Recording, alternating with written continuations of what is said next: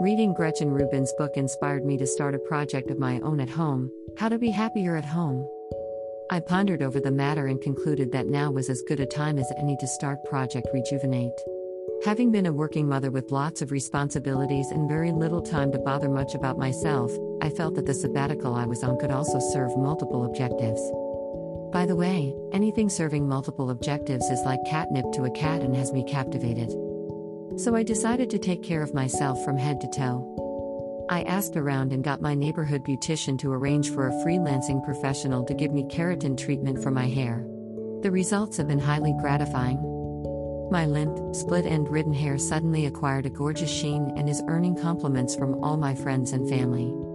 Smoothening treatment is effective. Keratin treatment added sheen to my hair. Emboldened by this foray into spending serious money on self-care, I visited a skin doctor, managed not to gasp aloud at the consultation fees, got good advice and a regimen of medicines and skin care that had me reeling incredulously, completely dismayed at the cost. Only the thought of people waiting behind me at the billing counter enabled me to tremulously pull out my card and pay the really big amount. The next few days had me assiduously taking the medication and swearing not to do anything more. My spouse's nonchalant "what's the big deal? Why don't you just proceed?" had me blinking back, the sudden tears welling up in my eyes, fleeing to the kitchen and gulping and snuffling, trying to match his insouciance. Well, you can guess what happened the following week. I still needed the weekend and 2 more days to recover my courage and sally forth on Project Rejuvenate. I met my family doctor and over the course of a long discussion, got some very practical advice and new medication.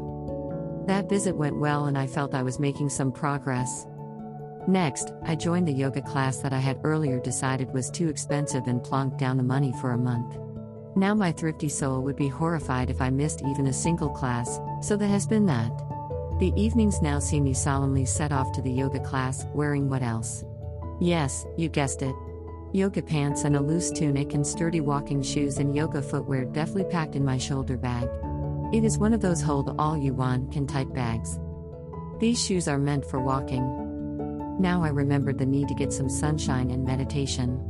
I have mentioned this in one of my previous posts.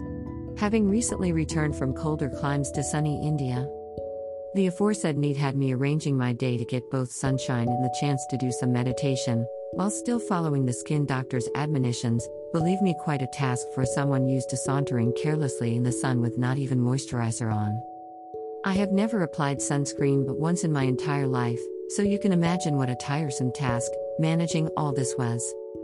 I glumly remembered advising my friends and students glibly about how nothing was impossible if one were determined to do it, and decided to follow my own advice. I gritted my teeth and have been doing all this self-care for the past week, even though it feels like a month and has been excruciatingly difficult. As usual, I took to the library to issue books that would bolster my new determination. Going to the library. Dear readers, the turmoil caused by the pandemic has taught us many valuable lessons.